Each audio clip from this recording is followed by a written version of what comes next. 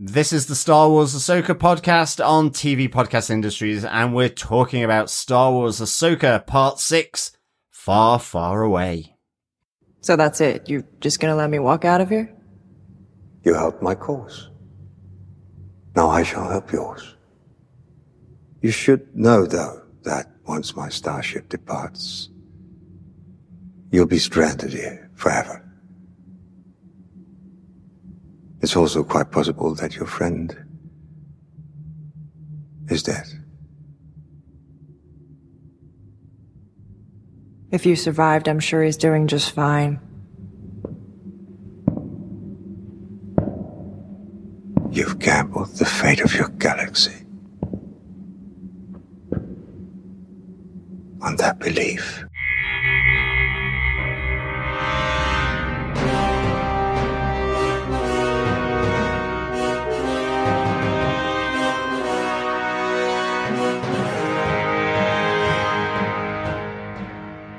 Welcome back, fellow rebels. This is the Star Wars Ahsoka podcast on TV Podcast Industries, and of course we are talking about Part 6 of Star Wars Ahsoka, Far, Far Away.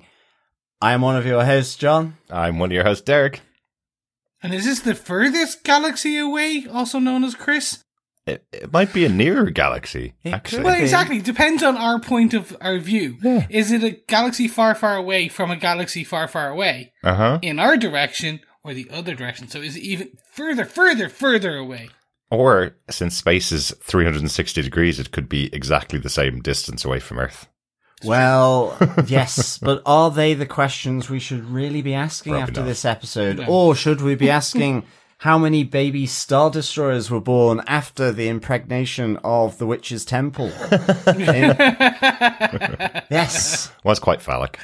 It was. I'm not gonna lie. It was. Well, I just was like waiting to see little Star Destroyers popping out. You might have to wait 9 months, or longer. We don't know the gestation period. Gestation period of a Star Destroyer. But I guess there might be a spin-off movie in the future that might explain that.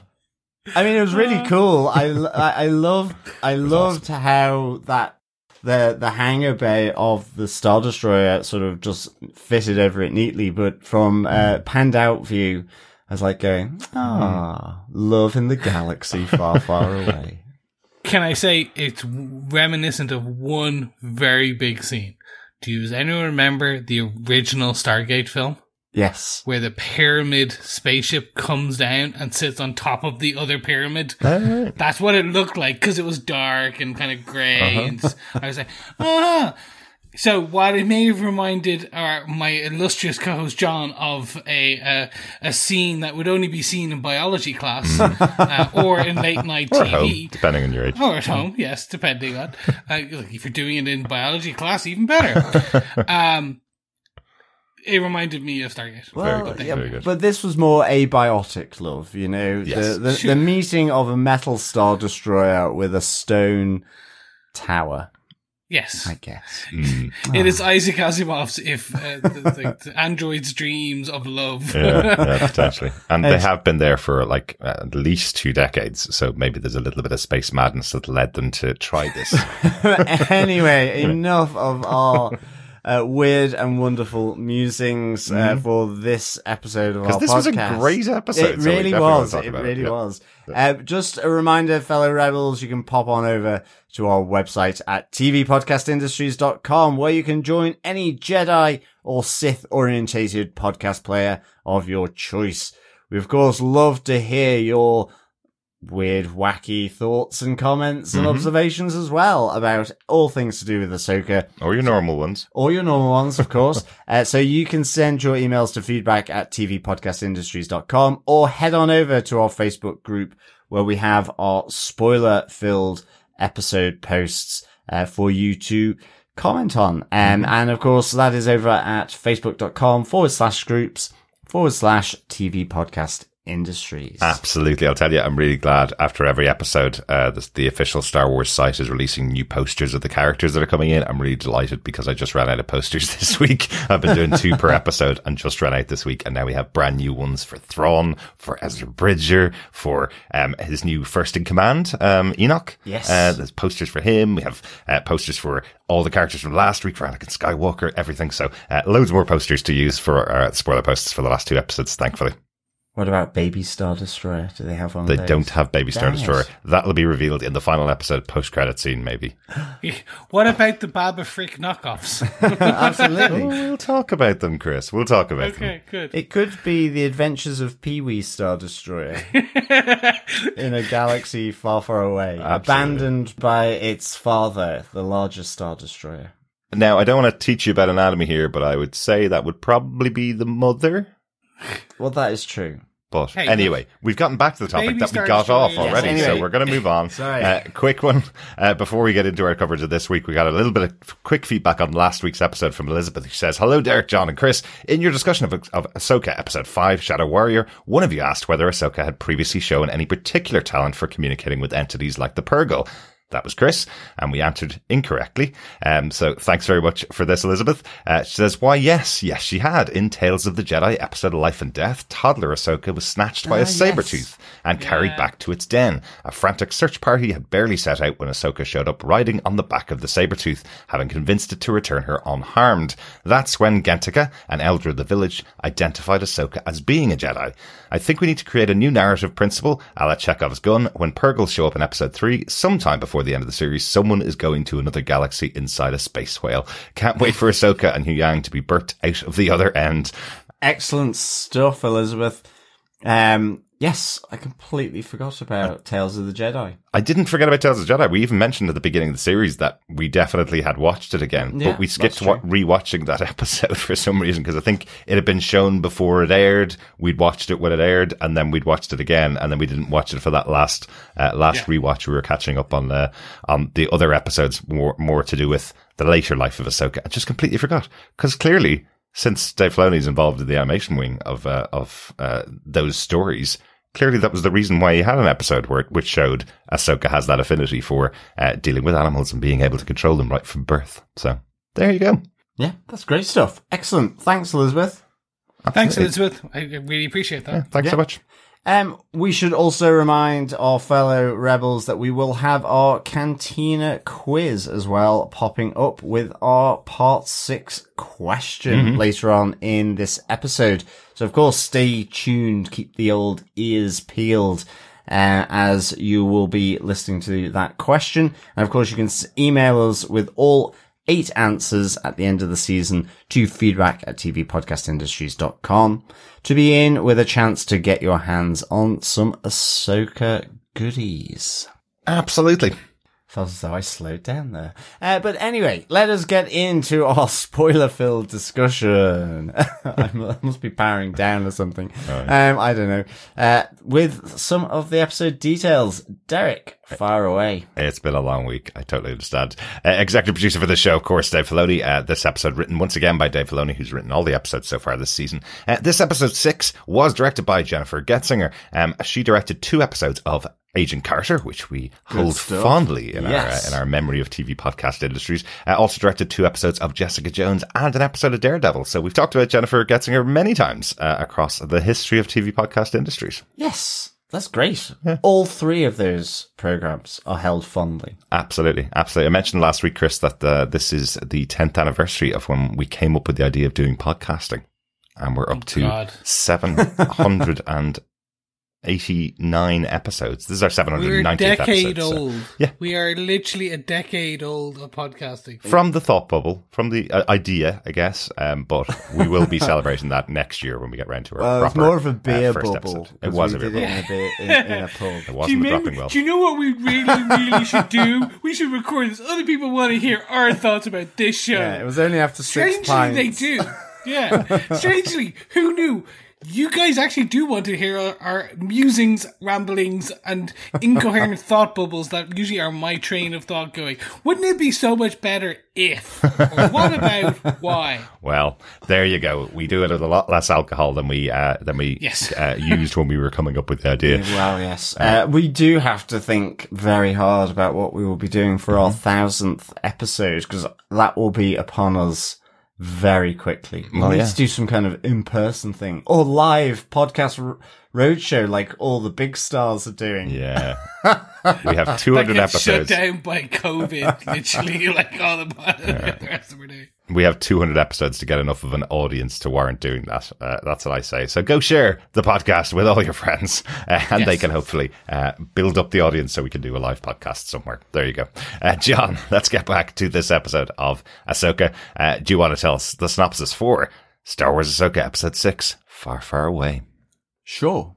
While travelling with the Purgle, Ahsoka tells Huyang that she sensed that Sabine Wren willingly went with Baylan Skoll. Huyang surmises that Sabine's desire to find Ezra Bridger left her with no other choice. Meanwhile, in the distant galaxy, the Eye of Sion arrives at Peridia, the ancient homeworld of Morgan Elspeth's people, the Dathmiri. Elspeth, Baylan Skoll, Shin Hati, and Sabine Wren meet with the Great Mothers, a group of Night Sisters allied with Thrawn. As they wait for the Grand Admiral's arrival, Baylan relates to Shin Hati his belief that the fall of the Jedi and the rise of the Empire were part of the inevitable cycle, one he intends to break. Thrawn arrives with his Star Destroyer, the Chimera, and honours Baylan's promise by providing Sabine with provisions, a mount, and the latest intelligence on Ezra's whereabouts. After Sabine leaves, Thrawn orders Baylan and Shin to follow her so they can kill both her and Ezra. Surviving an ambush by bandits, Sabine encounters the native Noti and follows them to their village, where she reunites with Ezra Bridger. While tracking Sabine, Baylan senses that there is a great power on Peridia and tells Hati that he intends to find and use it. Meanwhile, the Great Mothers warn Grand Admiral Thrawn that a Jedi is coming with the Purgle. Deducing that Ahsoka is alive, Thrawn demands all the details of her history from Morgan Elspeth and asks the Great Mothers to aid him in a preparation for Ahsoka's arrival. Is she having a magic birthday party, or is it more sinister? I think it's more sinister. Certainly given that this is also the Purgle's graveyard. And I think there will be a lot more to fill that graveyard when there was the order of, fire without prejudice. So I guess, young, old, you name it, the Purgles are going to be in with a bit of turbo lasers when they arrive. Let's see. Hope not. The slaughter of the Purgle might be a bit of a horrible way to open the next episode of the show. It might be, yes. Yes. Good old Disney and their wailing. The scenes. Should we jump straight into it, boys? Yes, let us get into our top saber points for this episode. Saber point 1. Thrawn and his night troopers. Thrawn's here. Yeah. Grand Admiral Thrawn in live action. Yes, absolutely. Do you know, I actually think this is my Doctor Strange moment in Star Wars. Okay. Actually, because I remember after the 3 original movies, episode 4, 5, and 6, being sort of needy for more Star Wars. The next kind of thing that I picked up was Timothy Zahn's trilogy, which introduced Grand Admiral Thrawn and his shenanigans in the galaxy far, far away, which I just love because he is a unique presence in, the remnants of the Empire. Even during his time when the Empire was sort of all-consuming and the power in the galaxy, he is, dare I say it, a cut above most of the other Imperial officers or high command. Absolutely. The only one that, to me, that really comes close is Grand Moff Tarkin. It's that objective, distant authority and ruthlessness in going about their command. But Thrawn's is different because it's one of understanding. You know, he gets or tries and attempts to understand, dare I say, his prey before he engages. And it's that philosophy which is different, and the planning that he has, you know, always to be ready. But he's ruthless in, you know, how he operationalizes his troops or whatever, like we hear in this. So I just thought this was great. And it also helps that it's played by Lars Mikkelsen, and with that voice, you know, which is so familiar if you've watched Rebels, as he voiced Grand Admiral Thrawn there. Absolutely. And, you know, just the intonation, the cadence, the modulation of it is just really good. That kind of quiet threat that always seems to be there, you know? Absolutely. A character that sat with all of us since the early 90s when we read that series of books. So, great to see him here in live action. How about yourself, Chris? What do you think of the introduction of Thrawn? I'm intrigued. So in the books, I always, and kind of even some of the follow-up novels, obviously The Heir to the Empire kind of kicks it off, but the best way I have always thought of Thrawn is like Moriarty. Yeah. He's almost like Sherlock Holmesian in that he's super smart. He's so strategic. Yeah, he's Iron Man level, if you want a Marvel reference. Like, he has plans upon, if you want DC reference, he's Batman. Right. He's not a Jedi. He has no supernatural powers.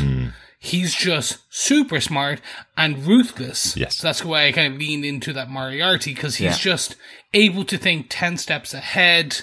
He's able to kind of deduce steps and things and how people are going to act and react. And exactly. Things like that. And he uses people's personal weaknesses for his benefit, or, you know, that's what he attempts to do, or a whole culture's weakness to his benefit. It is really, really ruthless. And I mean, we see that in this episode, you know, in terms of, now he's quite open about it in some respects to Sabine by saying, you know, if you don't come back here, we'll leave without you. But also quietly ruthless in effectively saying the same thing about Baylan Skoll and Shin Hati, that if they're not back in time, and that he is only going to send out the 2 detachments to follow up with Baylan and Hati, because they don't have enough resources. You know, their resources have dwindled in this time, sort of in exile here.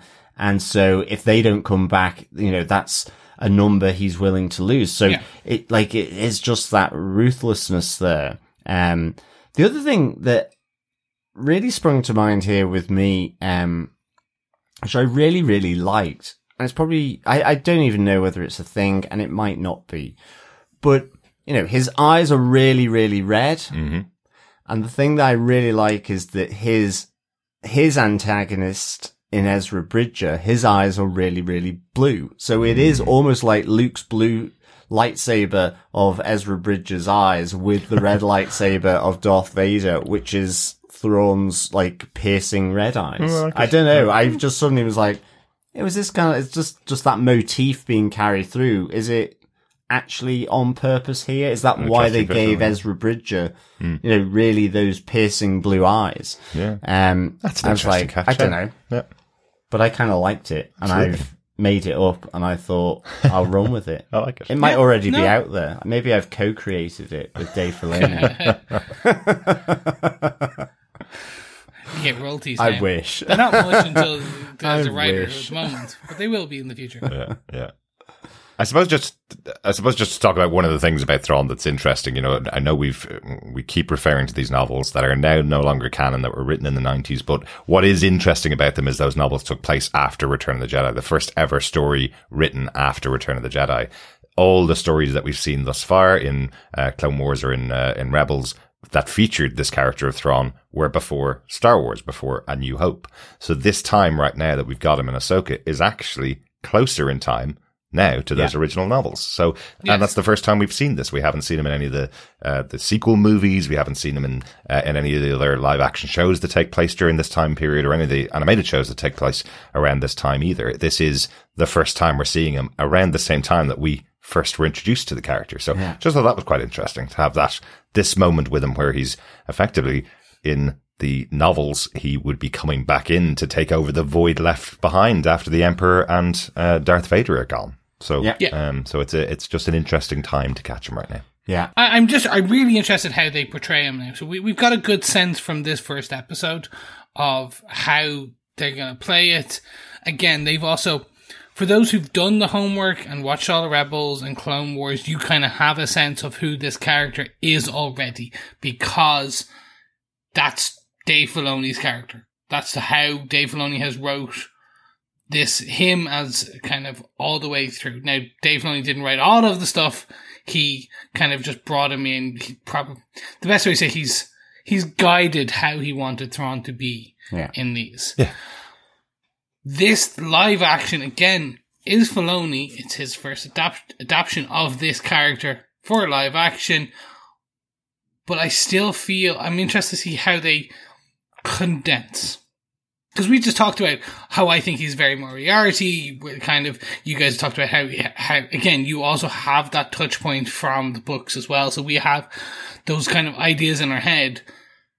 What we've seen in this episode so far is a strategic general, somewhat, I don't want to say ruthless, I'm going to say callous. More just kind of cares about his unit, wants to get home. Yeah. Well, if you're both. not there, you're not there. I think it's both. And it's also, it's his willingness to use people. So on multiple kind of things. So, he's that final line where he says, I need your dark magic, the power of your dark magic once again to the great mothers, those Night Sisters. So he's willing to utilize them, yet I'm be interested to know whether he's going to take them back with him. I think he is, but I'm not entirely sure.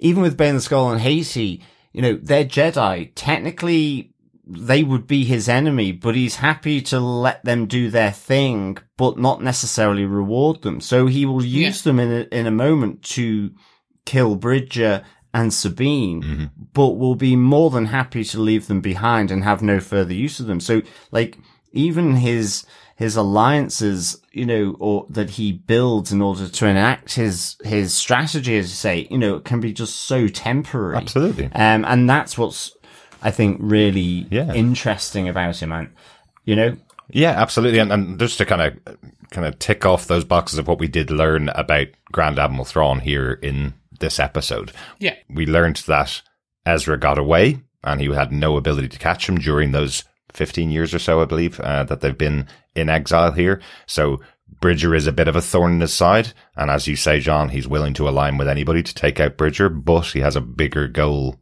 Yeah. And the bigger goal here is getting back to the galaxy. So if Ezra doesn't die and he goes back to the galaxy and Ezra's left behind here, that's fine. That still solves the problem for him. But he'll take that last shot to take out Ezra while he has it. And that last shot is having his best friend go find him and then sending out the Jedi to take him out. Yeah.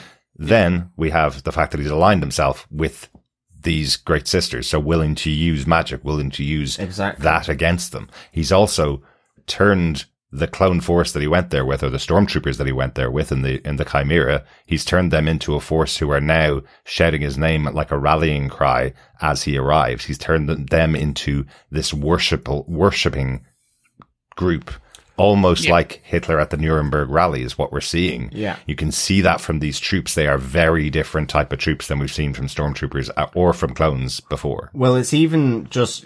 Speaking of the Night Guard, Enoch, the captain of Thrawn's guards, just with the mask is very cool. It's very Praetorian Guard from the Roman Empire. It suddenly felt like Gladiator with that on. And I guess, that notion of, these dedicated loyal troops, like you say, whether it's, equivalent of the SS with the Führer, in Nazi Germany, or here, like the Praetorian Guard, with the Emperor, the Roman Emperor. It's that kind of thing. The Praetorian Guard had to swear allegiance to the Emperor and were his personal bodyguard. And it feels very much like, this is the case with this group of stormtroopers. Absolutely. They would almost be like the Imperial Guard in the red robes that you had with the Emperor.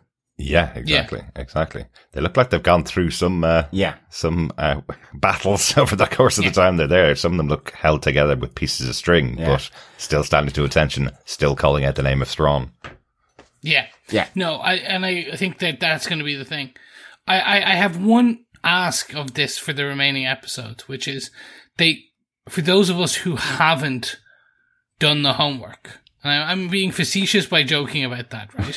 What I would like is them to shorthand how bad and how calculating Thrawn is. How, why Thrawn is the new big bad. I want them to shorthand that a bit, and I think the way to do that is you kill someone important, you do something like blow up Alderaan, or you do something so cold and heinous, the audience goes, cool, that's a bad guy. They did it in Star Wars: A New Hope with Alderaan. Oh wait, they just blew up a planet. Yeah, he's got to have a win under his belt for sure.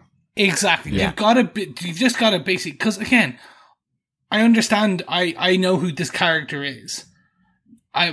My partner who watched this with me was like, I don't get why he just seems like a general. And that was the response. Yeah. And I'm like, yes, that's actually fair. Like, all of us have the previous history and we're like, okay, we know why Thrawn is a big bad.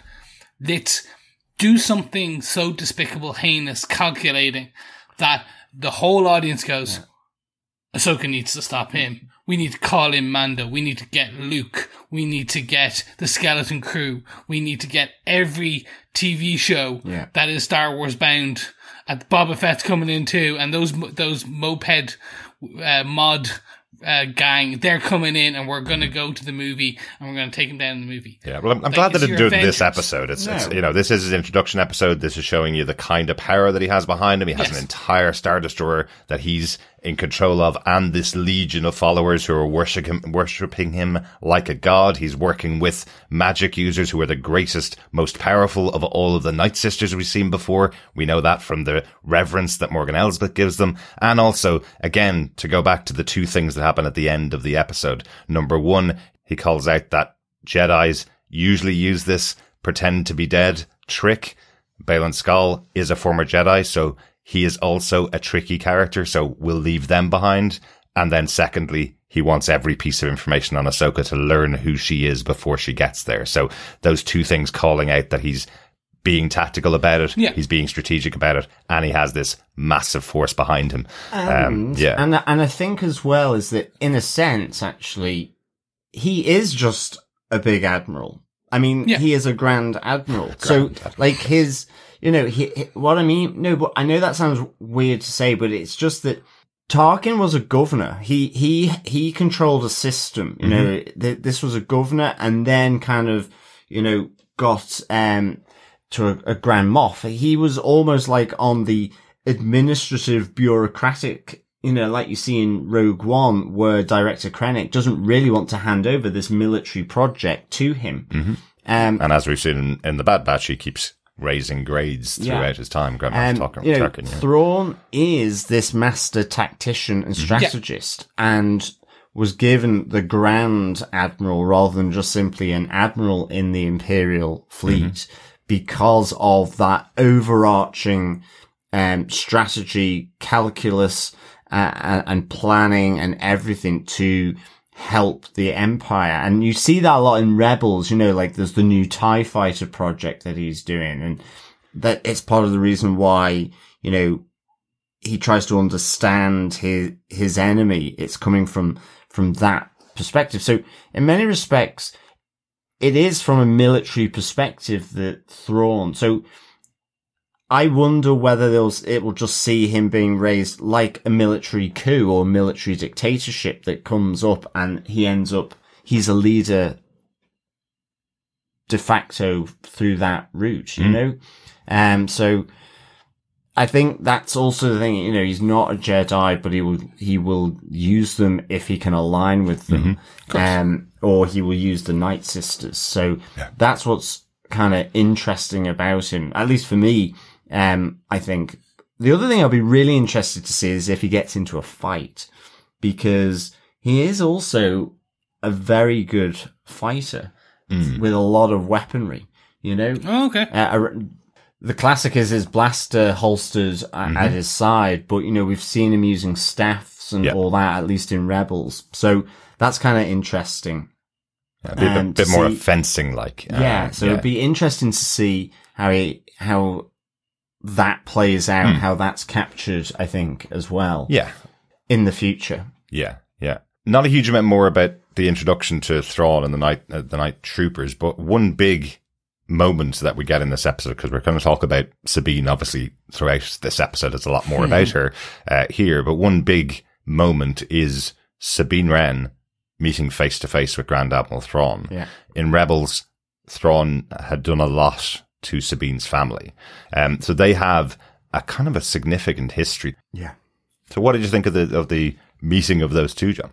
I really liked it because, first of all, you have Thrawn, you know, kind of just oozing this almost, you know, this fake assistance to her. Mm-hmm.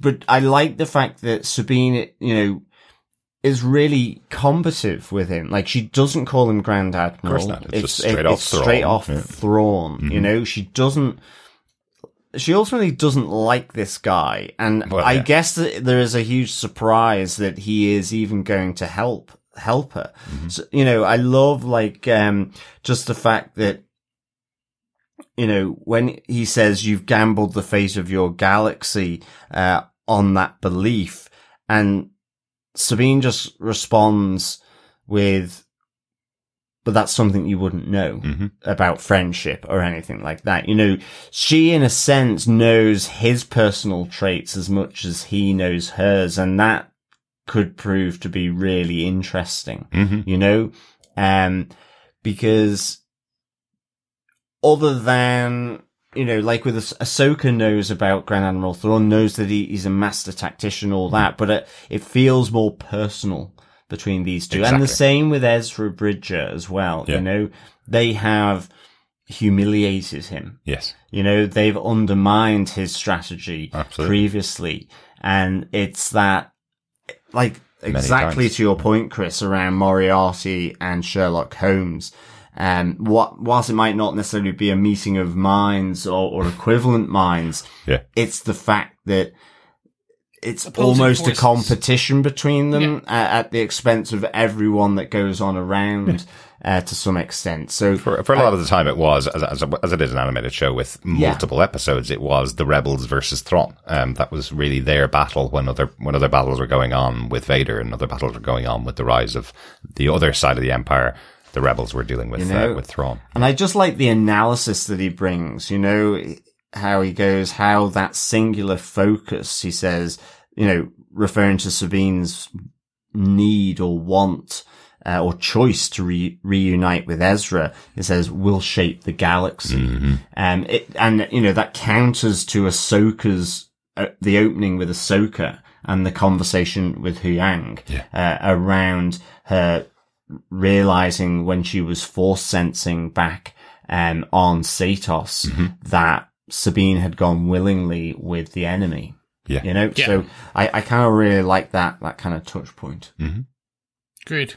The other thing as well I just wanted to bring up was the fact that we do see Thrawn's Star Destroyer here, the Chimera, which I actually really loved. The patchwork repairs on it. Oh, gotcha. I just thought it looked really cool. So cool. I mean, I guess it was just also because, you know, Thrawn is quite aristocratic in a sense as well. You know, it's straight back, high chin, you know, shoulders back.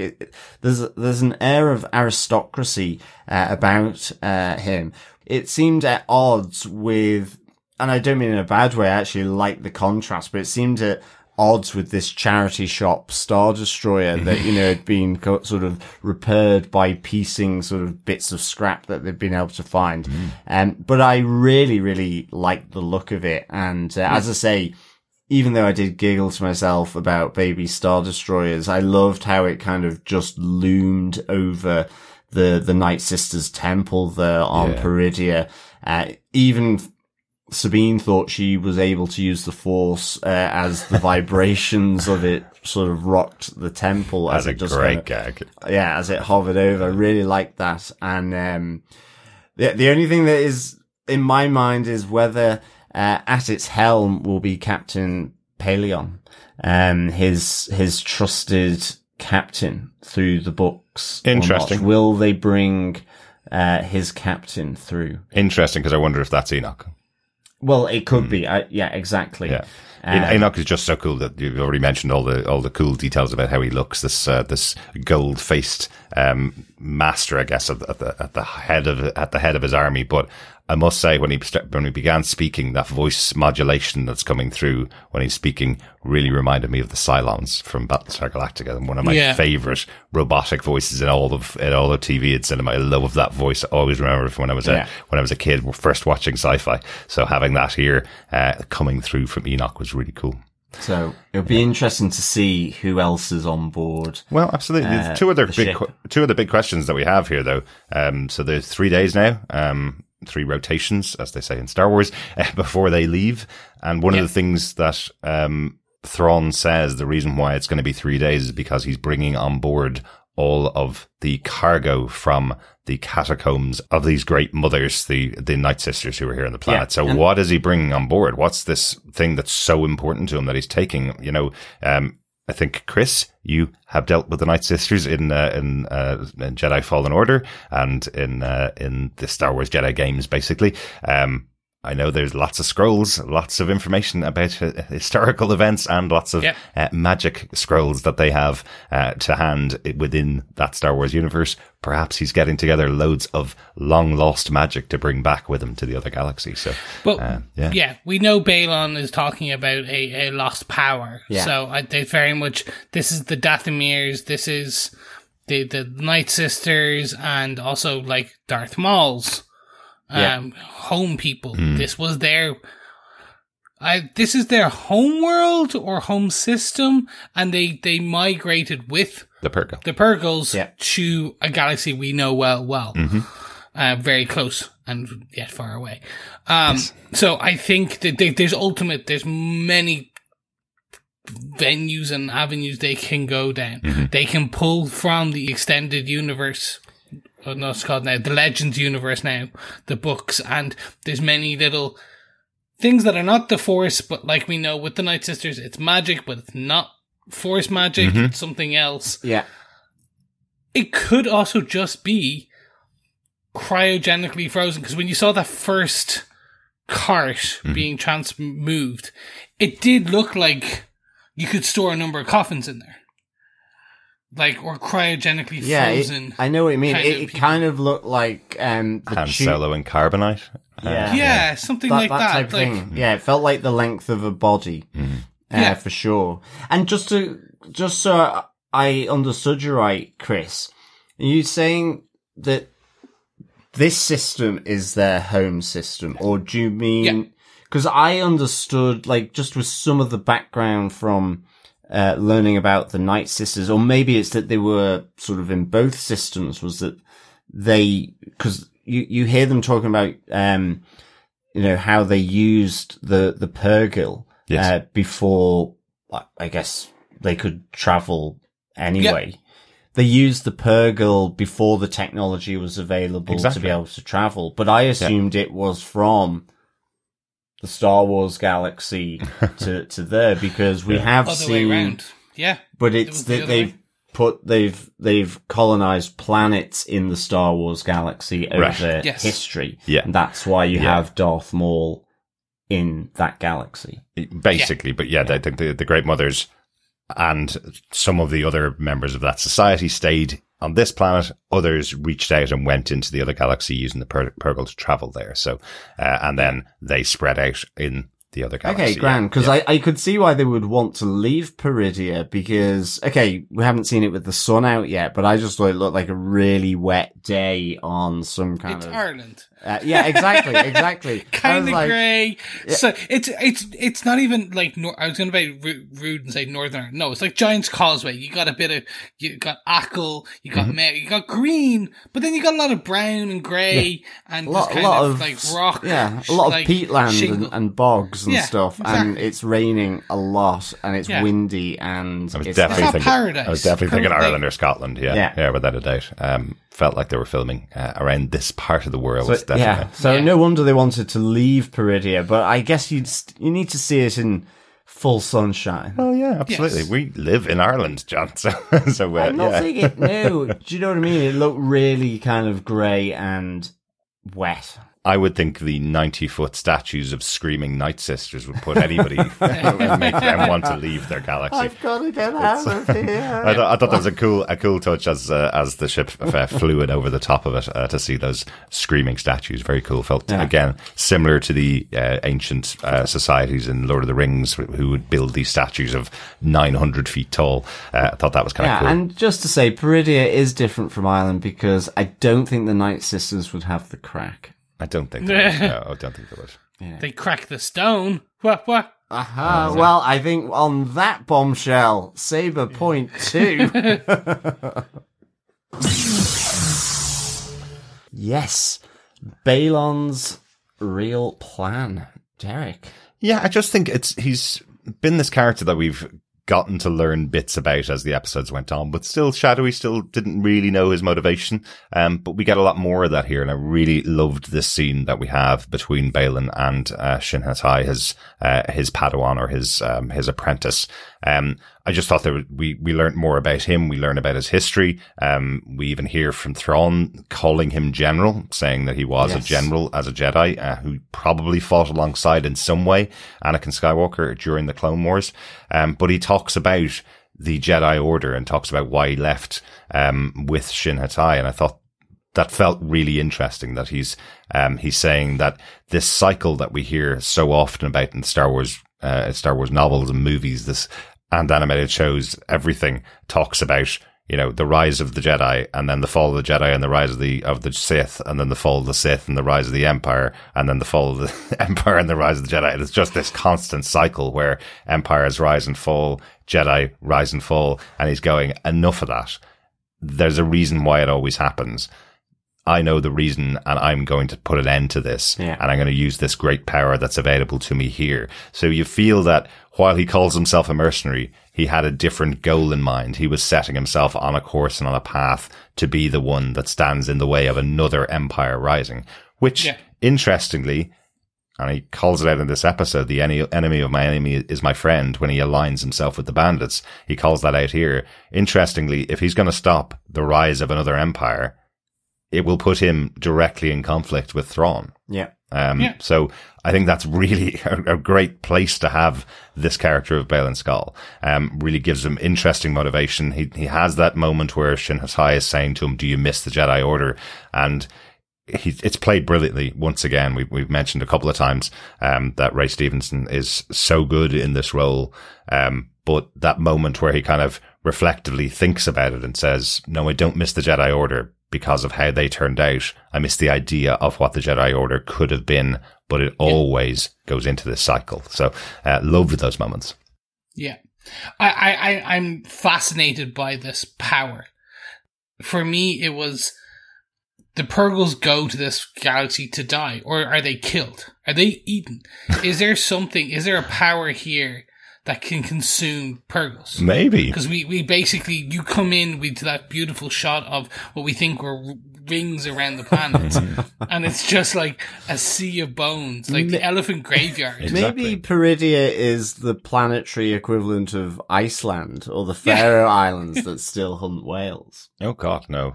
Yeah. Or I think, Chris, you nailed the reference there, the elephant graveyard, where the place where elephants go back to towards the end of their life to lay down and die.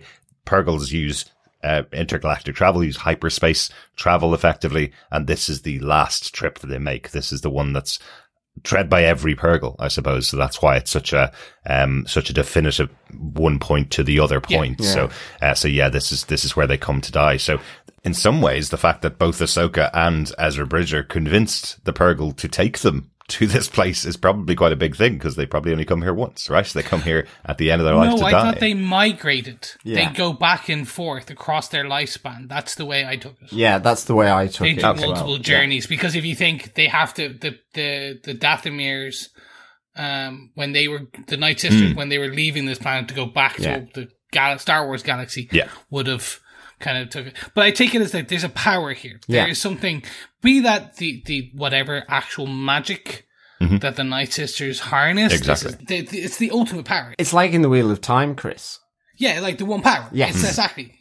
It's like that's what the Night Sisters are harnessing, is the one power that's here on this planet, and maybe Bale and Skull is going to tap into that one power and break the cycle. Yeah. Yes, exactly. Like, it's really interesting, and I love the fact that, because even like with the Wheel of Time, you know, Balin and Shin are there, and he talks about this is the land of dreams and tales, and a lot of that stuff is like in myth and legend within the Wheel of Time. And I love the fact that he says, you know, it's time to find out, see whether these stories are true. And then, later on, that thing where, you know, that sense of power. I love what he says to Shin Hatai. They seem eager to flee a power greater than that of the Dathmiri. Can you hear it calling? I feel it. Like, it was such a cool line, so well delivered. You know, the other interesting thing he said in that little moment where, you know, him and Shin are tracking Sabine, is that he says that he knows Ezra was trained in the wild as a Bokan Jedi. And he looks at Shin Hatai and says, you know, you are more than a Jedi. I kind of like... trained you to be more, Yeah, I've trained you to be more. So I like that idea of where he's coming from with that. And indeed, I actually thought Balin and Shin, I really liked their dynamic in this episode. Absolutely. Even though there still wasn't too much back and forth, it felt sort of much closer. Yes. And because she's kind of, you know, poor Shin Hatai has been sent on errands by Morgan Elspeth all the time. So she's hardly been with him, you know, and she's been a bit dubious about the Night Witches and so on. But I just felt this kind of really close connection. And Yes. I still think after this episode, not that I can always pronounce the name, but it does, I do wonder, like I said in last episode, whether, you know, it's a translation of, you know, the Dark Jedi, Joruus C'baoth from Timothy Zahn's sort of original trilogy. Yeah. Because in a sense, yes, he, like you were saying before, he will be up against Thrawn, but he will also be up against Ahsoka. And Joruus C'baoth was kind of a bit like that in that trilogy. So I just wonder, I mean, I don't know. Yeah. The power for me is the interesting part, because we have a young trainee with no power who is good at everything else, good at fighting, but with someone who, Hwang said, like, you're not gonna, like, he doesn't feel like she's gonna have enough power to do this. Ahsoka does not feel Sabine has enough power to access the Force well. Yeah. Like, training. So either, potentially what they might do with Sabine is, like we've already talked about many a time, she'll find her connection point and then the floodgates will open and she'll be able to do something. Maybe. Or you give her the power. This power, this amp up, this superpower that Bale and Skull wants, you give it to Sabine.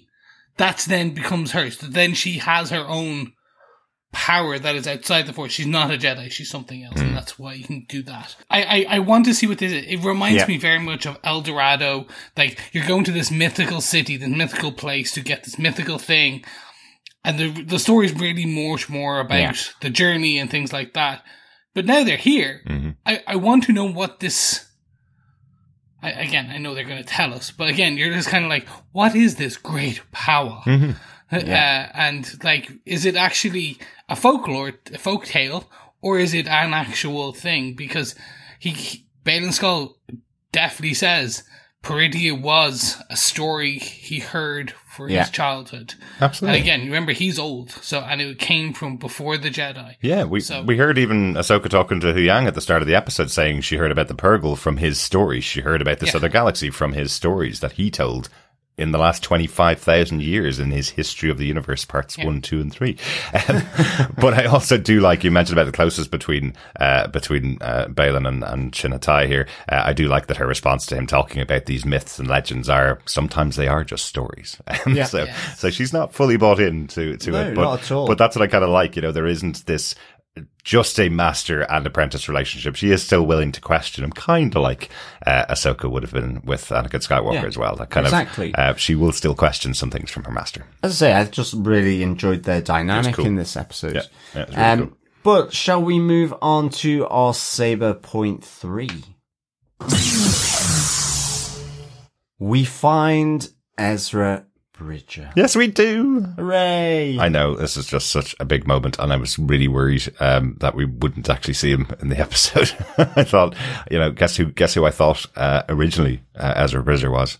I thought that was going to be Enoch. I thought we'd have the mask taken off and reveal that Ezra had been turned to the dark side and is now the leader of the forces of Thrawn's army on this planet. That's what I thought. That's literally what I thought already. Whereas here we get Sabine going out into the wilderness to go and find Ezra. So happy with those scenes as well. I thought it was really good having her on the hunt, trying to find him, using all of her skills to track him. That was cool. Defend against the nomads as well. Yeah, but interestingly, questioning as to why they're being so good to her. They're saying to her that they're going to stand over Balin's promise. They give her back all of her weapons. They give her back her entire Mandalorian armor as well. So to make sure that Sabine doesn't question, that they're definitely holding up their end of the bargain. So she gets everything back. She gets Ezra's lightsaber, her guns, and as I say, her full Mandalorian armor, obviously minus the helmet, which Huyang still has. And out she goes on the Howler. Kind of the mix of a horse and a rat and a dog. I was thinking of the wargs from Lord of the Rings. Yeah, similar, but a lot cuter as it goes on. I really like this Howler. I thought it was quite cute, really. It just reminded me of a massive anteater. Yeah, exactly. With the snout and the tongue, and it was cool. Yeah, I was having to convince Derek all the way through the episode. I was like going, he's really cute. He's kind of got slightly sort of goggly eyes, and I loved the fact that he was like licking his lips when the Noti were there. He was like, being told to stay back by Sabine, but he was still kind of looking at the Noti as a quick lunch. We have seen that. Any dog owner has seen that look, where it's, yes, I'm obeying your command. Yes, if I have the opportunity, I will eat that thing you told me not to eat. Those two things are going on in my head right now. Yes, do not turn your head. You've turned your head. No, my God. But this was cool, and I think as well. Even the kind of sneak back from the Howler when Sabine kicks it away and tells it, you were a coward. You've been a bad creature. You didn't stick up for me. If I'd known, I would have taken you with me. And you see it kind of sneak back in. That's very animated show. That's the kind of humor in Star Wars. Yeah. I like it. I liked it as well. Even where Sabine says, "You're just embarrassing yourself now," as he's like sort of sniffing the rock until it comes to life as the Noti. I guess don't put garlic and butter close to the Noti, otherwise it might be a bit of escargot on the menu. Or escargoty. Yeah. But it was, There is something a little more important that the Noti have, that leads Sabine to finding Ezra Bridger though. They have the Rebels symbol. Yes. Which was designed by Sabine all the way on this other side in a brand new galaxy. So she knows for a definite fact she's on the right trail. I think everybody knows that symbol because it is the Rebel Alliance symbol now, but designed in Rebels for the crew of the Ghost by Sabine. So the minute she sees it, she goes, "Ooh, hang on a second, I recognize that." And every member of the Noti all has the little symbol around their neck. So I love that little moment of deduction, something that maybe other people wouldn't have noticed if it wasn't Sabine on the trail of Ezra. So I thought that was quite cool. Yeah, I just can't see the noties taking down Thrawn's stormtroopers. I'm just like, Yeah. I'd say they have limited involvement in this, and they may have teamed up with Ezra Bridger to get his protection from the stormtroopers, potentially. Unless they turn out to be murderous like the Ewoks. Mm-hmm. Yeah. Exactly. Or basically they go into their shell, into the rock, and Ezra just hurls them at people. He just levitates and throws them. Yeah. And it's just like, boulder! That's why the Star Destroyer has holes in it. Maybe. Basically, Ezra is just like kind of trebucheting these Noti. Look, the Noti are fun. They are going to be the new, another Ewok, another Babu Frick. They are designed to be Star Wars cute. And Star Wars cute is still good. Yeah. And they're like the Porgs that were there because they couldn't get rid of the puffins and the birds when they were filming in Ireland. But it's just, they're cute. They're cuddly.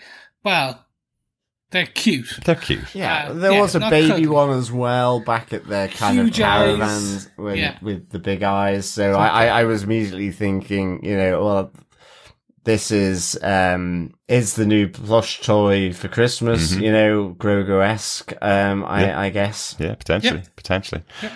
But I also like, honestly, the connection back to Ezra here. He's found himself on a galaxy far, far away, not knowing anybody at all, and has aligned himself with creatures again, having used that power that he has, his connection with animals and with other creatures. So that makes it sound much darker. Like he's keeping them there no. against their will. Yeah. Let us free. Not at all. No. I'm talking about that connection that he has, the way that he's able to communicate with other creatures, even though he doesn't know their language, doesn't necessarily know everything about them, but he's able to have that connection with them. And he does seem to be in a position of in some power, I guess. Maybe not power is not the right way, but he's the one that calls for them to move their settlements, kind of showing that they're more a nomadic race. They don't stay anywhere for very long. So as soon as Sabine's found him, they have a quick moment together, and then he goes, right, we need to pack up our stuff and move, because effectively, if she's found them, somebody else could be right behind her. Well, that's it as well. And I really like this moment with Sabine reuniting with Ezra Bridger, because awesome. There's so many questions coming from Ezra, how did you get here? How did you get Howler? And kind of just deflected by Sabine because she knows Ezra won't like that answer. With Ezra. And I've put the entire galaxy in jeopardy to find you is not the answer that Ezra's going to like at all. Exactly. And I kind of liked that awkward moment. And I mean, ultimately with Sabine saying, I just want to enjoy this moment, because it will kick off when, exactly. You're going to kick off, when you find out how I got here. Yeah, exactly. Yeah. I've endangered not just one galaxy, but two, because I basically want to see my friend. Mm-hmm. Again, for me, I don't have that much attachment to Ezra, but I like the way that they do have him as somewhat of a cheeky chap. He had that cheeky grin. He had that very warming smile. He has learned Noti language. Noti or Noti? Noti. Noti. Yeah. He's learned the Noti language. That's the highbrow for us down the low cats. It's all right, Noti. I think it's going to be interesting in the next episode to see how they extend it out. I didn't see a lightsaber. I couldn't see it on him. Yeah, that's because Sabine has his lightsaber. Oh, so she has to hand it over. Well, has to. I don't know. She's not a Jedi, and it is his lightsaber. So, although Hu Yang said it is now your lightsaber when she first used it. So, since Ezra hasn't been around, so maybe he's made a brand new one for himself. But but that is his lightsaber. He did create one, didn't he? Yeah. Like in early Rebels, he created his blaster one. All Jedis create their own lightsabers. Yes. So he's created one before. Maybe he's taken some of those parts of Stormtroopers and grafted that into his own lightsaber over here. Yeah. They are so going to do that. They're going to do... Oh my god, that's going to be cool. It's going to be very much like the Cal Kestis one, which is kind of slowly broken, kind of fixed up, patched and repaired. It might be that. Made out different. It'd be look cool. Here, I'm just hoping for more toys. That's literally what I'm... Come on, Disney, give me a way to monetize and absolutely. save my Go money. to disneyshop.com for all your Ezra Bridger needs. Definitely. Yeah. So, But it was really cool to see him. And again, exactly as you say, very small moment with him, but I like that it's a cheeky moment. I like that you get the smile. It looks very well cast as Ezra Bridger, even though we've only seen Ezra as a young kid, for the most part. Of course, he's gone beardy like everybody does in the last couple of years. Hopefully, he gets someone to shave that thing off. But definitely, I felt that just from that short moment, this was good casting, and he has the eyes as well. Yeah, It's going to be cool. yeah, definitely. I just roll on next Wednesday. Anything else for Saber Point 3, or shall we move on to our notes? Any notes? That's it. Just very happy that we found Ezra Bridger.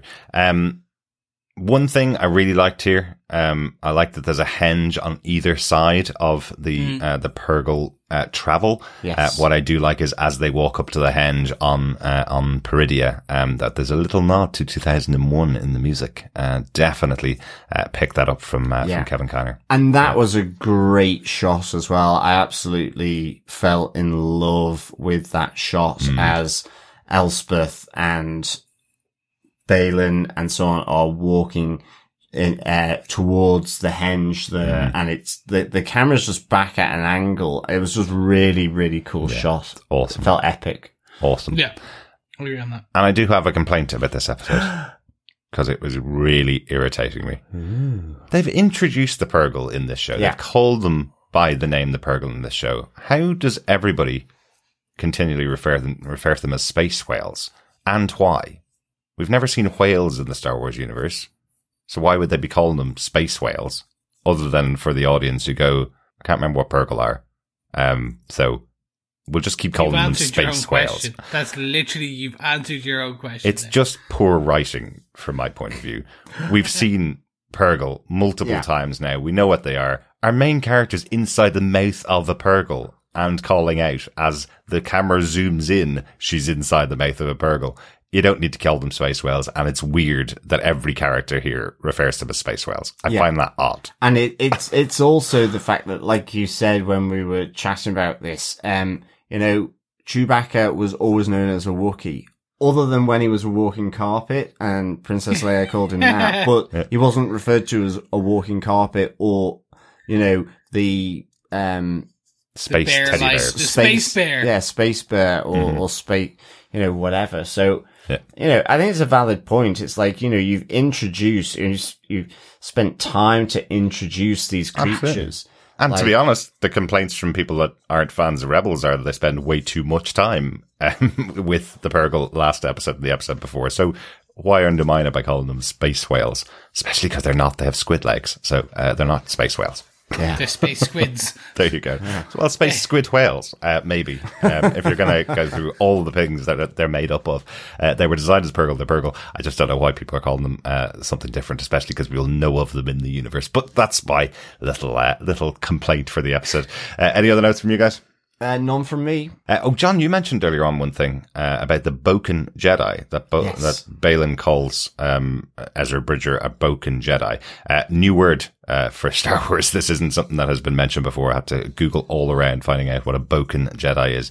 It just means a Jedi trained in the wild, but that's only from the description in Balin here. It's not a known term for what Ezra Bridger's done. Most Jedi have been trained in the temple in the past up until this point. So this is Balin's word for a Jedi trained in the wild, just in case you're interested. So every Jedi now going forward is a Boken Jedi. Until Luke sets up his temple, and they will be then temple-trained Jedi. They're not trained in the wild. They're trained by a Jedi Master in the traditional way, effectively. So that's the understanding of the term, because it's brand new. So there you go. But maybe the Boken was the real traditional way before they built the temple. Yeah. The cycle begins again. Exactly. Good stuff. Excellent. Right, let's get on to our final thoughts for Ahsoka Part 6. Derek. Oh, I love this episode. This was awesome. Really, really cool. Finally getting to see Thrawn in live action. Lars Mikkelsen bringing it with his intimidation on screen. That voice is so good. I thought his troops added so much of an extra element of something brand new to the Star Wars universe, even though it nods to things we've seen before, seeing the origin of the Night Sisters through these great mothers.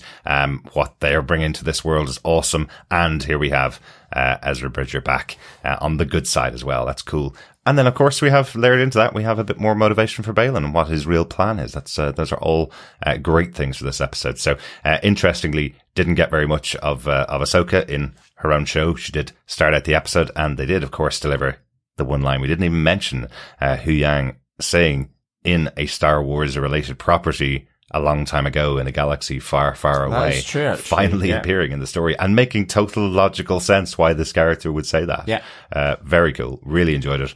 Loving this series so far. 2 more episodes to go, and I want to see how it breaks out in the massive cliffhanger of Thrawn arriving into this former Star Wars galaxy, I guess. That's going to be cool.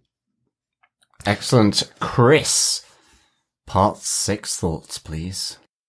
I really enjoyed it. I really did. I had a qualm, if you want to call it that, in just that Thrawn. They need to. I would like to see them show why he is the big bad, because for the rest of the audience. Yeah. No, I totally agree. They need that touchstone. Yeah. I was giggling because I had in my mind that you might say, I need to know where it's going. And I was going to reply with, well, they're going back to the galaxy that they came from. Yeah. Sorry, that was my own head joke. And all I was going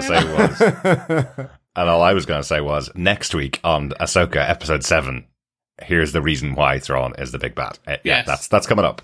We just introduced in this exactly. episode. So yeah. So again, looking forward to seeing where they go on this.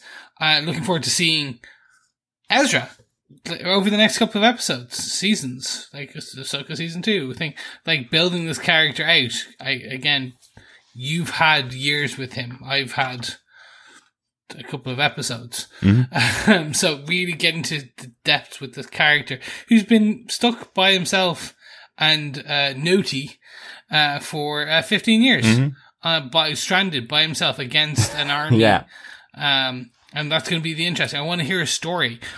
If you're going to give me a flashback episode, or do it next week, give me basically Ezra telling the story of how he survived and what he's done and showing how evil Thrawn is. Mm-hmm. Really, we're here. We're set up. Ahsoka's on her way for her own show. Mm-hmm. Let's go. We've got 2 episodes left. I really, really want them to ramp the gears up and really give me that story. Give me this, like, bring it all together and show me again why these characters are so important and so great. So while this episode was fun, it's like if I was going to do a John score, it would be a 3.5 for me. Oh. I really just need more. I need more of this. But that's for now. I want to see where we're going. I look forward to next Wednesday. Excellent stuff. John, how about yourself? Final thoughts on this episode? Well, awkwardly following that score, I'm going to give this 5 intergalactic planetary out of 5 because I really loved this. Mm-hmm. I'm happy with Thrawn's introduction. Absolutely loved it. I want to see more of him and so on for sure. Interestingly, Wouldn't it be great if they didn't? If they just went, right, we're not actually going to talk about it next week. Be... Ezra and Sabine hop into the Purgle, they head back, and then that's it. They take out the ISI on their way out, so he can't leave, and that's it. We never see Thrawn again. Yeah, well, interestingly, given we've got 2... we will see more. Yeah, I mean, given we've got 2 episodes left, I can imagine this now to be sort of a 2-episode Filoni spectacular, actually. Well, yeah. And I'm looking... I hope so. No, I hope so too. And I'm really looking forward to it because, Filoni does that, has done that so well, I think, in the animated series. Yes. And I think we've seen those glimpses here, such as in the last episode, as well as peppered throughout this series so far. And I can see that, the last 2 episodes could potentially be an absolute ride, to be honest. I hope so. Yeah, really hope so. So yeah, I loved Thrawn's introduction. As I said, I loved just seeing his machinations playing out here. I mean, even with Elspeth, she introduced herself as, his loyal servant. And yet he was basically sort of, going against his promises in public to her, against Balin, whether I wondered if she was just getting a little bit nervous. Oh, yeah. And, well, shouldn't you be sending more troops out with Balin no, exactly. I can't spare them. This is what you're getting. Yeah, it's I wonder whether she was very just much putting her back in the place. A bit nervous, a bit wary. So I really liked that. Loved seeing Ezra as well. These 2 characters. So I loved having his introduction. I loved the magic element with the Night Sisters and Thrawn, and then with Balin, with this power, as he says, calling, and which he can feel, that just sounds really, really great. And just knowing Ahsoka is on the way, by which time Thrawn will have had and read his dossier from Elspeth, to be able to do something. I mean, it's not inconceivable we're going to get a big death here. I mean, absolutely. I know it was only the Bad Batch, but we lost Tech in the Bad Batch, and spoilers. And Filoni will do death. Absolutely, we lost Kanan Jarrus, one of the essential characters in the show in Rebels. Exactly. That was the animated version of this. So yeah, very likely we're going to lose somebody else here. Very interesting. So yes, in the spirit of the Beastie Boys, I give this 5 intergalactic planetary out of 5 for me. Excellent stuff.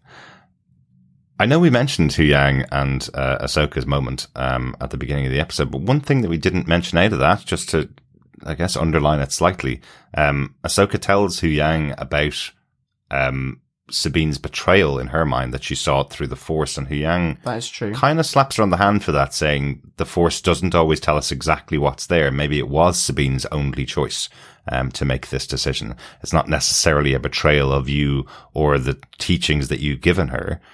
It maybe is the only choice that she saw. So I like that. I liked hearing Huyang put it into a bit of perspective for Ahsoka. Yeah, well, Ahsoka was probably kecking herself, thinking, "Oh no, it's dark side bound," or something. That's literally where my brain was going. She's like, "Oh no, I've aligned myself badly again." Yeah, I know exactly. Yeah. So but I guess that's the risk for Ahsoka, given she was the apprentice for Anakin. Well, absolutely. So yeah, absolutely. But good stuff. I think it's time for a drink, guys. After all the fun of a brand new galaxy, let's head off to the cantina. Yes. Do it. Fellow rebels, fellow quizzers, welcome to the cantina. Pull up a stool, get yourself a blue milk. Or something harder. Yeah. Or something harder. Or you can add something a little harder into the blue milk. Maybe some Kahlua. Green milk. And some vodka. And make a blue Russian. Blue Russian, exactly. Yeah. To go with Grand Admiral Thrawn. There you go. I like it. It all came there, John. He's Russian. I know that wasn't planned, but that came together quite well. Yes, it did really. We are mixologists in the cantina, of course. But let us not digress any further with weirdness and wonderfulness. Let us get on to our question 6 for part 6 of Ahsoka. So here we go. The question is, how do the Great Mothers describe Sabine to Grand Admiral Thrawn? Ooh, very good. Ooh, that's a really interesting one, John. I like it. That's the 6th question in our rounds of our Ahsoka Cantina quiz. Pop on over to the website at tvpodcastindustries.com if you've missed any of the questions so far. But if you haven't, put that together with the answers for the other questions, and at the end of the season, email us with your answers to all 8 questions to feedback@tvpodcastindustries.com to be in with a chance to get your hands on some Ahsoka goodies. John, do you want to get the question one more time? Sure. How do the Great Mothers describe Sabine to Grand Admiral Thrawn? Brilliant. Let's hear some thoughts from our fellow rebels.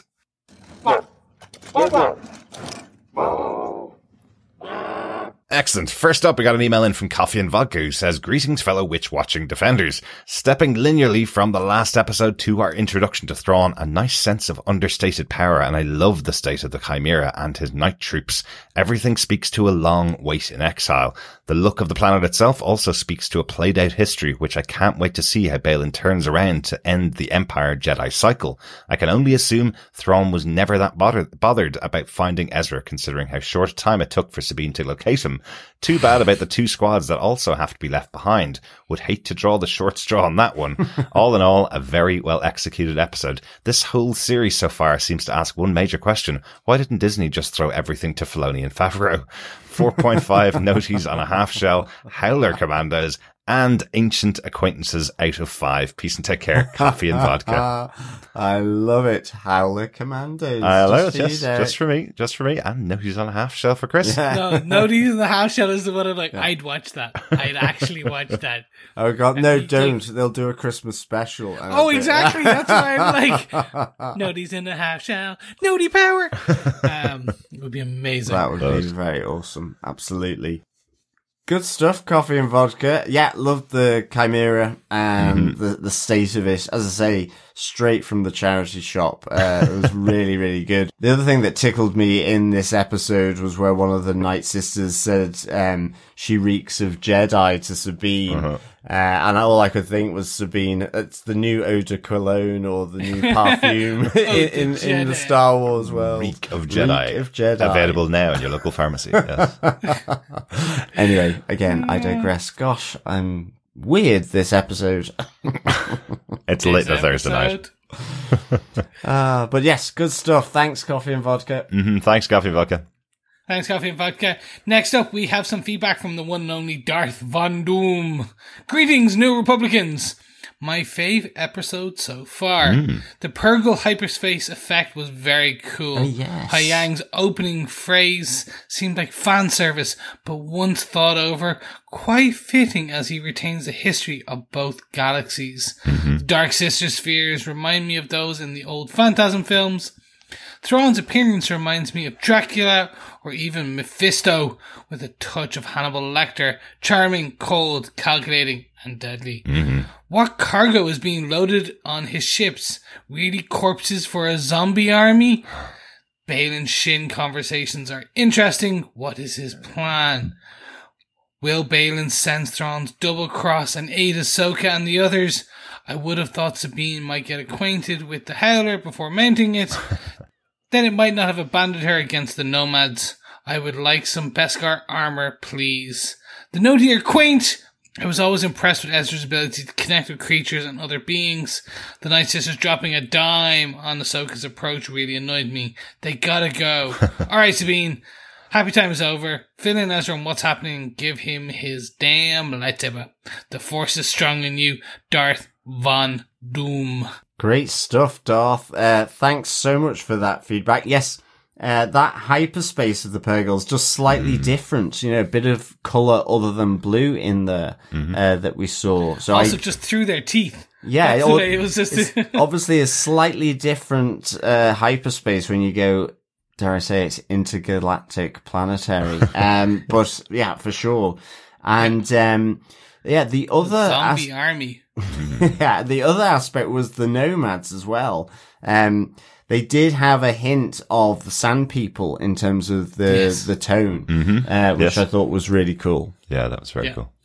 For me, I like Dart's idea of the zombie army. We do know that there is potentially necromancy some kind in the Star Wars universe, so this could be that. Is he bringing an army of zombies back with him for his... You've had clone troopers, you've had stormtroopers, now you got zom troopers. Yeah, well, and interestingly, maybe that links to Thrawn's comment where he says death and resurrection are common deceptions played by Night Sisters and the Jedi. Yeah. Ooh, I like it. He's basically telling us that he's going to be bringing people back from the dead. Ooh, zombie armies. I love it, Darth Von Doom. Well done. Thanks for that. John, I think we should head over to Facebook. Yes, absolutely. Over on Facebook, Russell Hooper says, quick thoughts. So glad to see Ezra and Sabine reunited. Am I the only one who wanted more than a hug? Steady. It's going to take some time to get used to how Mithra Naruto looks. His face was more angular in Rebels. I told my wife that we need to remember that he's older now. Mm-hmm. My biggest complaint is that his eyes aren't a bright red. I always thought that would stand out more. Ezra went from Aladdin to the Apostle Peter from The Chosen. He looks great. I cannot wait to see him in action. I like the dog horse. The Howler. How does Sabine know how to communicate with it already? I think Baylan Skoll and Shinhati will turn on Thrawn at some point. Mm-hmm. The friend who is the enemy of my enemy might end up being Ahsoka. The Chimera and her stormtroopers look wrecked. Yes, a long night out on the batter. 15 years. Yeah. Exactly. What has Thrawn been doing all these years? I give the episode 4 of Noti out of 5. I realise this is a setup episode, but it's still too short. Thanks so much, Russell, for those thoughts. I love your comment on Ezra. Yes, Aladdin to Apostle Peter, indeed, for sure. And I'm glad you like the dog horse, the Howler. Yeah. I thought it was pretty cute as well. Absolutely. And I think maybe, just maybe, don't know, it might not be. You know, it just depends to what extent Sabine does have force sensitivity about her. I genuinely think she doesn't. I'm the same. I think the whole thing here with Ahsoka is training because everybody has some connection to the force. Hers is very low. I think they've been joking a bit about it, especially when she tries to open the door and it actually shakes because the Chimera is going overhead. I think that's the joke. But the reason she knows how to control the Howler is because that's what the stormtrooper said to make him sit down. She basically just learned the word sit, and she used that on the Howler. Yeah, I know that bit, but it's just all the other stuff. But maybe that was just her talking to the Howler like you would talk to your cat or dog. I think so. Yeah, I think so. But it's also the Noti as well. I mean, I know she's doing a lot of gesticulating and stuff, so it was probably more to do with that, but you never know. I just loved hearing them say Ezra Bridger in their cute little voices, and repeating back to her. And they probably would have heard his name a few times in 15 years if he's been living with them for a while. So they picked up on that and then took her there. Good call out there from Russell on Mithra Naruto, which is the original name of Thrawn. That's his original name. So he's gone through many different iterations of his name. So good call out there. I'd completely forgotten about that because that's quite a long time ago. Yes, it is. Yeah. Well, he tends to drop that. And it also gives that aristocratic thing, you know, I think a bit of credence. But good stuff. Thanks, Russell. Excellent. Yes. Thanks, Russell. Mindy Megan says, okay, admittedly, as someone who hasn't done the suggested reading before the course of completely understanding the history of the characters, I've struggled a bit to see why we should be rooting for Sabine and why the my friend is lost and maybe I can find him plotline is enough to carry such a large part of the story. We know she cares about Ezra. He's like her family, but wouldn't her collective care for Hera and her son and Ahsoka outweigh giving up the map and the risk of Thrawn coming back? Not to mention her just trusting that Ezra is alive and well, and seeing him again isn't code for him being frozen in carbonite or in forever suspended animation in a medical bacta tank. I feel like as a Mandalorian she'd be more suspicious or cautious, or even stop to consider that someone in this process isn't being totally honest with her. While we, the audience, are like, the bad guys are manipulating you. Or is she a character that we know just makes questionable choices and we're supposed to love her for it anyway? I'm really hoping the last 2 episodes give us more reasoned explanation for all this focus on this plot point, and I'm anxiously awaiting hearing what you guys have to say about it and hear your take on it. I definitely have a lot of useful content and background that I wouldn't otherwise have if I wasn't listening along with the podcast every week, which makes me wonder if part of the Disney Plus audience who haven't seen Clone Wars or Rebels, like me, are similarly feeling a little confused or left behind to wonder why we should care about Sabine, or is her purpose just to F shit up, which is totally okay and fun too. Good stuff, Mindy. Sabine is a character. Is it out of character for her to risk everything to go after Ezra? Not really. She's risked everything quite a few times. That is kind of part of her character. She's not trying to mess things up, but I think at this stage, after 15 years, she may be thinking this is her one last chance to save him. and kind of thinking maybe this won't lead to the end of and death of the galaxy. She might be a bit more positive about the situation here, that she could be able to go off there, save Ezra, and then deal with the next problem as it presents herself, and maybe not let Thrawn out of that galaxy and back to this one. Yeah, and it'd be interesting because I think she does know Thrawn, and I think while she might not outwardly be expressing it, I'm not entirely sure, certainly with Thrawn, she would be taking it at face value. Mm-hmm. And even, with Balin, it's like, for her, I think the importance is that there is a deal here with him, and she has gotten that, but the fact it came from Thrawn might undermine that, because I think she is deeply suspicious of him. But True. And maybe that's her issue, is she taking any note, of what he's saying? I think so. And I I think so too. I think so. On the relationship between Ezra and Sabine, there was definitely a bit of will they, won't they earlier on in the series. They were the two kids of the group that hung around together all the time, and Ezra kind of pushed it with her a few times. And then as the war went on, I guess, as they became this family of rebels against each other, that kind of storyline dropped away. But now, absence makes the heart grow fonder, as they say. So maybe I think that's what they'll do. There's something between Sabine and Ezra. But again, I suppose it doesn't matter. Here is sorted with her son. Herself and Ahsoka had split apart before this. They're not really mended back together even at this stage. The most important person in her life is Ezra Bridger. And effectively, she was told, either you make this decision now or it's cut off forever. If you destroy the map, you will never see Ezra Bridger again. So even if it's not a love interest, they may not go that way, but they might. Even if not that, she was being told, this is your last opportunity to find Ezra Bridger, and if you decide to go along with what Ahsoka recommended, you will never see him again. That's a big choice. Yeah. So, and maybe her choice as well, it might come out in the last 2 episodes, is that she was prepared not to return. Yeah, back. that's true. Yeah. She did say she didn't want to talk about what got her there and wanted to enjoy the moment, being there with Ezra. So maybe she was making that choice to go one way.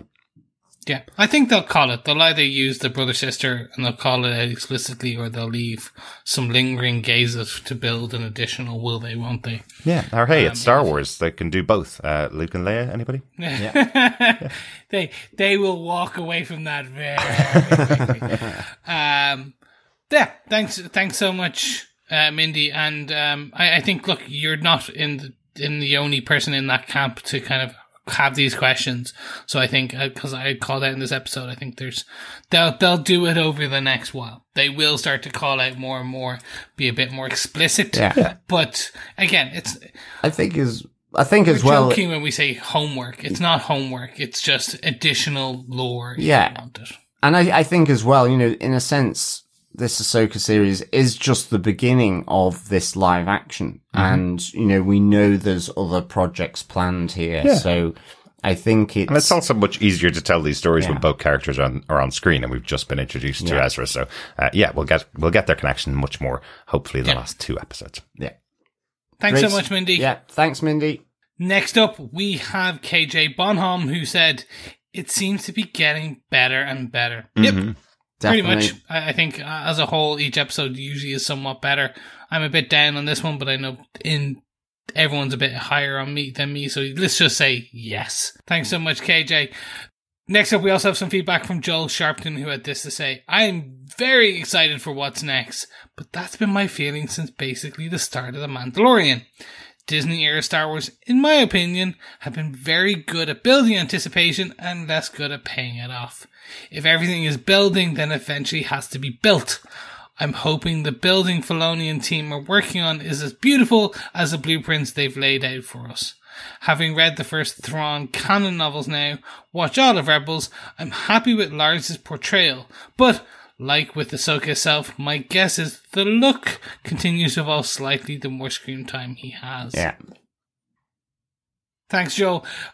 Yeah, I think if you mean Thrawn canon novels, is there actually new ones? Yeah. Oh, wow, okay. I haven't even... I'm going by old canon or like lore or legends. Mm-hmm. So I have the first one.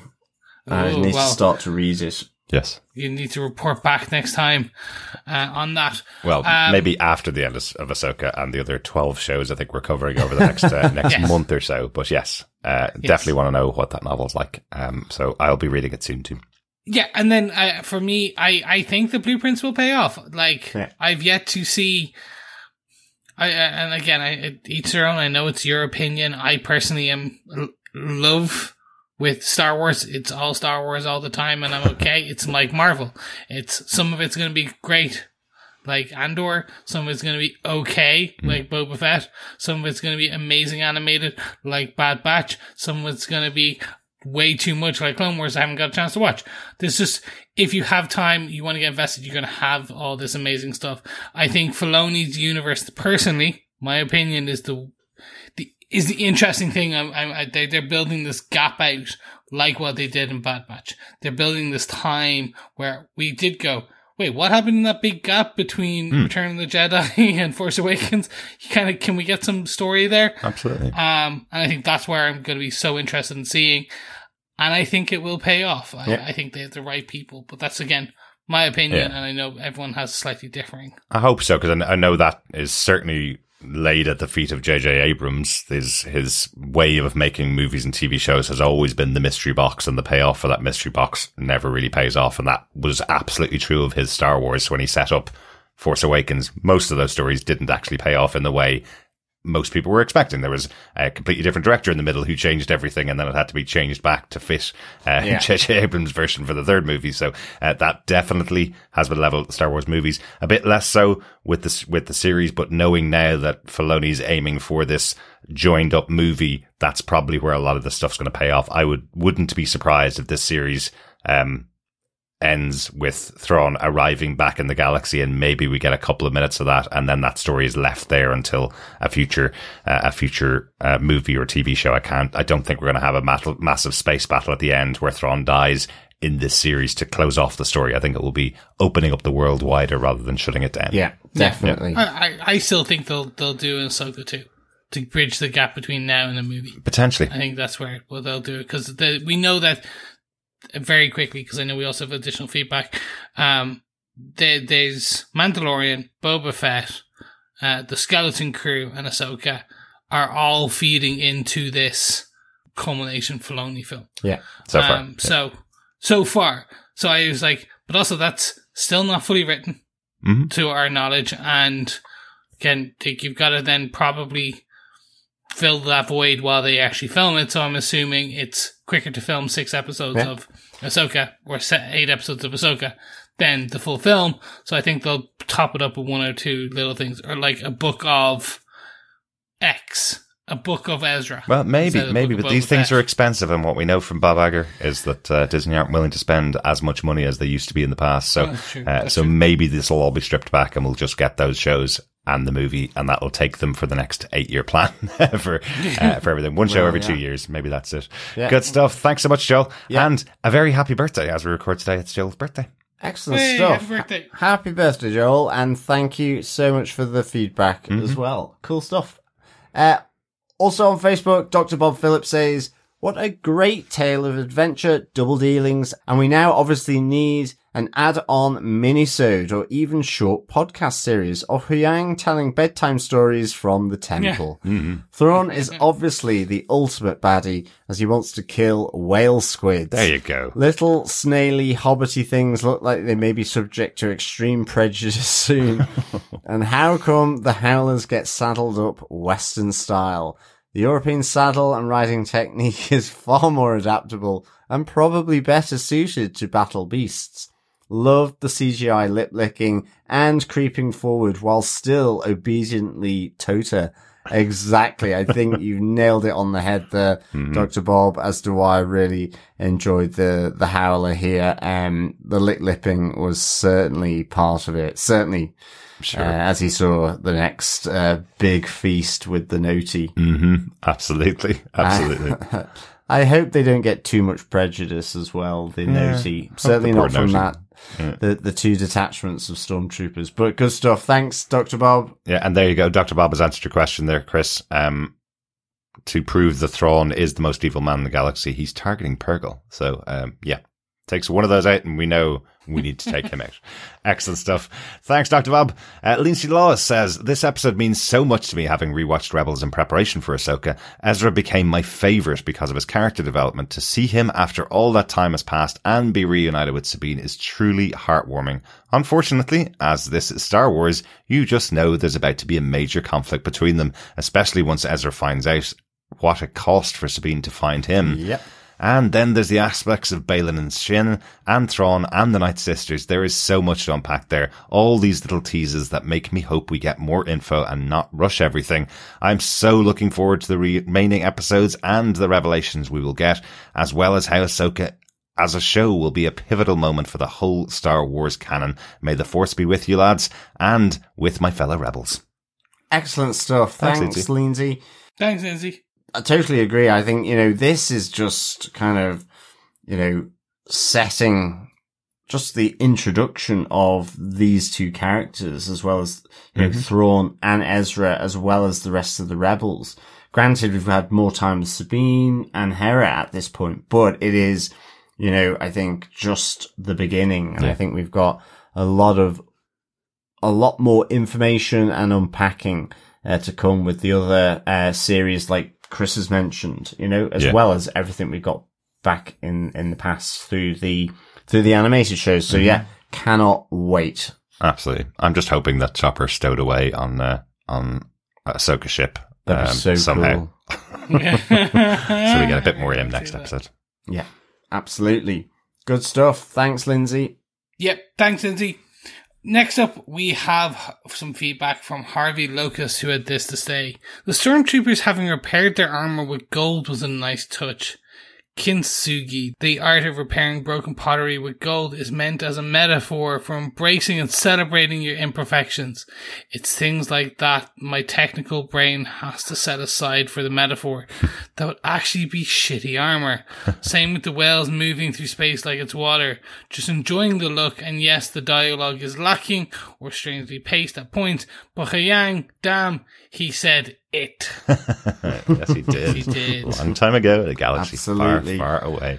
I love it. I love that connection to fixing pottery with gold. That's really cool. Yeah, that is really interesting. Even though it would be bad armor, I like the metaphor. I like it. Yeah. Good stuff. As well as fixing the Star Destroyer with gold as well, by the look. Maybe they're just trying to find a way to steal all the gold without the mothers knowing. We needed to fix our ship and to create a lovely mask for myself. This isn't worth anything back in our galaxy at all. Bye. See ya. Brilliant stuff. Thanks, Harvey. Yeah, thanks, Harvey. Also, Richard Blaze says, after last week's really strong episode, I personally thought this was even better. Just seemed tighter and more coherent throughout. Loving the new look stormtroopers, they really are things of nightmares. With Thrawn, whilst an amazing portrayal, I probably need a few more episodes to buy into his look, as his Rebels appearance is so ingrained in my brain, though I didn't feel this way when Ezra turned up. All seems to be hurtling at a fair old speed now to the final 2 episodes. Thanks so much, Richard. Yeah, I agree. I think we could be in for a Filoni extravaganza. I hope I'm not wrong in that. Otherwise I've got egg on my face, I guess. But don't worry, you can wipe it off. We'll tell I'll you wipe it off and we can make an omelette out of it or something. Oh my god, it's wet egg. Yeah, I just go like it's like egg sandwich kind of egg, but it's wet egg. Oh my god. Well, it could be both, I guess. But why would someone throw a sandwich at you if you got something wrong? They throw an unboiled egg. Yeah, a raw egg. That's what they throw at you. Yeah, well, that's why. I didn't say it. Don't look at me. And the phrase isn't "I've got egg and cress on my face." Exactly. That's what I had in my head. And some white bread. Chunk of like with a bit of yellow, bit of green. Weird. There's some bread there, like a few seeds. But we won't blame you. We would blame Filoni if he didn't do it. So. Yes, exactly. Yeah, let's hope. Don't oversell it, but the season has been great so far for me. The last couple episodes, particularly the last 3 episodes, have been fantastic. So keep up this level for the next 2 episodes. And I'd be delighted coming out of it. The last 2 episodes do have an important thing to play because all the audience needs to be like that howler licking its chops at the noti. by the end of it, creeping and wanting to creep forward to lick that shell to get to the next installment of this. Absolutely. So they are important. Gooey inside of the story. Yeah, exactly. And I mean, to be honest, I do agree with Richard. You know, the look of Thrawn, I think, does have to, I think you do have to get used to it. I mean, I feel he's a bit more shiny compared to, and that's because previously it was an animation. And I think, like we've just said, you know, there will be iterations here. So I guess the look will change. Yeah. And even, you know, Vader from, New Hope through to, Return of the Jedi, you know, that armor just got better. Absolutely. Absolutely. Yeah, good stuff. Thanks, Richard, for the feedback. And I'm certainly with you on Ezra as well. He looked, fab. He did. Thanks so much for your feedback, Richard. And thanks to everybody for the feedback. If you want to send in feedback to us, you can email us to feedback@tvpodcastindustries.com or pop on over to our Facebook group at facebook.com/groups/tvpodcastindustries. Remember to subscribe to the podcast at tvpodcastindustries.com. We are covering loads of other shows. We're coming up to our biggest week of the year very soon. We are covering Wheel of Time, season 2, episode 6, this week. We'll be covering episode 7 of Ahsoka next week, and the week after that, we have the finale of Ahsoka, the finale of The Wheel of Time, the beginning of The Boys Gen V, our spin-off show of The Boys, one of our biggest series so far, and the beginning of Loki, our biggest Marvel show so far. What are we going to do, boys? Well, Be like Loki and travel through time. yeah, exactly. Or be like Ezra and just go to a different galaxy. No one can find us. You can't call become no one can nomadic. give out. Yeah. Well, we also are becoming nomadic. We're going away for 3 days during the week of all of those launches as well. So there may be a few little delays on some of Yes. the episodes that we're covering. Yeah. Why do they release 3 episodes of some of the shows I know. at the same time as all the other shows are ending? Who has time for this stuff? We'll make it. We'll do Yes. it. Because we love it. Because we enjoy doing it as well. So Exactly. Everybody got time for that instead of ain't nobody got time for that. there you go. There Absolutely. you go. Absolutely. Thank you so much for everyone listening. Don't forget, if you do like what you hear, head on over to patreon.com/TV Podcast Industries, where you can throw us a buck on an ongoing monthly installment to help keep the lights and mics going. Ain't got that? Don't worry. Want to do a one-off? Go buy Derek coffee so as he edits away into the wee hours of the night by buymecoffee.com/TVPI, or don't want to do that? Ain't got time for that? No worries. Head on over to tvpodcastindustries.com and click on the links for the different podcast catchers. Rate us, review us, do all the things, share it with your friends, find your long lost friend like Ezra Bridger, tell him about tvpodcastindustries.com. New shows are coming, old shows are ending. We want to bring on all the new listeners, defenders, and every industrialists. Bring them all to us. Thank you very much. Absolutely. Because remember, we need to get enough of an audience to do a whole live show That is true. with people coming to some kind of theatre to watch us live, and it'll be covered by costs. That would be a massive increase in listenership for our podcast. So share it with everybody that you possibly can find. Yeah, well, yes, because of course, sharing the podcast is, of course, Sharing what, gentlemen? the love. Sharing the love. Of course it is. Absolutely. Thanks so much for joining us. Talk to you again next time. Yes, thank you so much. We'll speak to you next week. Yes, thank you so much, fellow rebels, for joining us for part 6 until part 7. Remember, keep watching, keep listening, and of course, keep rebelling. Bye.